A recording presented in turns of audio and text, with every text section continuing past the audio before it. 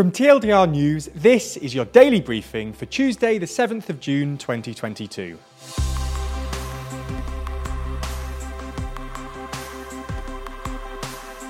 Good afternoon. Today we'll be discussing some of the biggest stories, including the Polish pregnancy register and the seizure of Abramovich's planes. We'll also be answering today's big question: has the SNP's minimum pricing policy failed? As well as discussing whether Prime Minister Johnson is finished. But first, another offensive in Severodonetsk. Ukraine's counterattack in Severodonetsk took a turn for the worse early this morning, as Ukrainian President Volodymyr Zelensky talked of intense street fighting in the city. In fact, conflict in Severodonetsk and its neighbouring city Lysychansk had rendered them, in the president's own words, dead cities. This comes as Russian forces slowly move forwards in Severodonetsk, outnumbering Ukraine's resistance. Luhansk's governor, who previously claimed Ukraine had taken back control of the whole city, bar the eastern outskirts, admitted yesterday that the situation had deteriorated significantly. As confirmed by a journalist who said Ukraine only controlled the industrial sector in western Severodonetsk. Nonetheless, Zelensky held a positive stance in his latest national address, maintaining that Ukrainian Donbass stands firmly on day 104 of the Russian invasion. He also briefly celebrated Ukrainian Journalists' Day before launching a plea to the world's media to maintain attention on the war.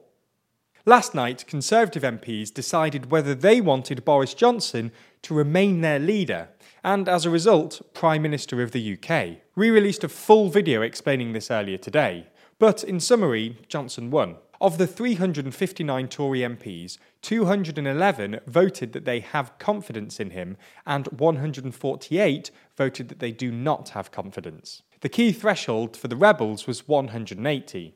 If they had reached this number, Johnson's premiership would be at its end. On the surface, things may look good for Johnson right now. The rebels now cannot call a similar vote for a year, giving him 12 months of immunity. The thing is, though, Johnson won the vote by a much smaller margin than he would have liked. More than 40% of the party now don't want him as leader, something that'll make leading a lot more difficult for him going forward. There's more on the way, but be sure to subscribe and ring the bell to make the daily briefing part of your daily routine. Or just search for us on your podcast app to listen along.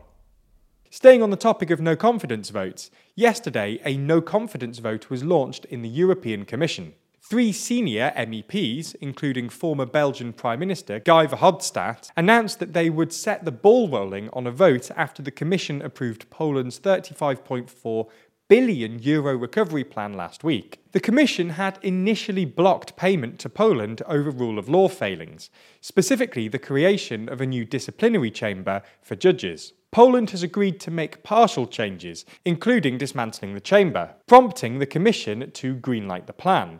But critics see the changes as cosmetic. And so, a motion of no confidence has been introduced over the Commission's failing to seriously apply the new rule of law conditionality mechanism.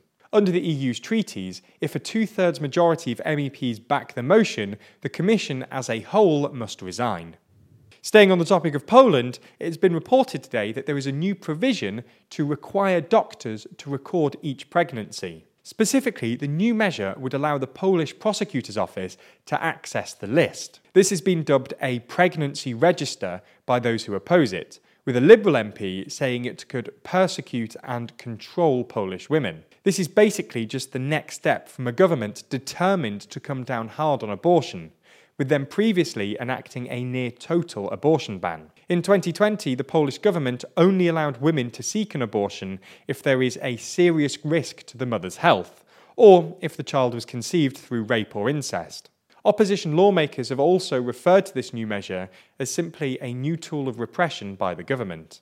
In the last story today, a Boeing 787-8 Dreamliner and a Gulfstream G650ER were claimed from ex-owner of Chelsea Football Club Roman Abramovich yesterday, as a federal judge issued a warrant for the seizure of both planes. The planes, worth approximately £410 million combined, violated recent export restrictions placed on Russia by the US, which forbids the re-export of US manufactured aircraft on Russia without a BIS license or license exception. Indeed, the Boeing was flown to Russia on the 4th of March, and so too was the Gulfstream on the 12th and the 15th. That being said, it's still unsure whether or not the US will actually be able to seize these planes. As it stands, the Boeing currently resides in Russia, and the Gulfstream is still in Russia, but a Department of Justice official declined to answer whether or not they knew the jet's exact location.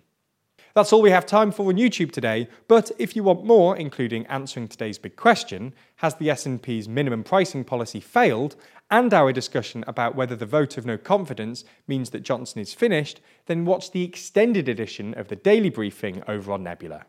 Nebula subscribers not only get everything you've already watched ad-free, but also an extended edition of the show every single day, available to watch on Nebula or stream on your podcast app of choice.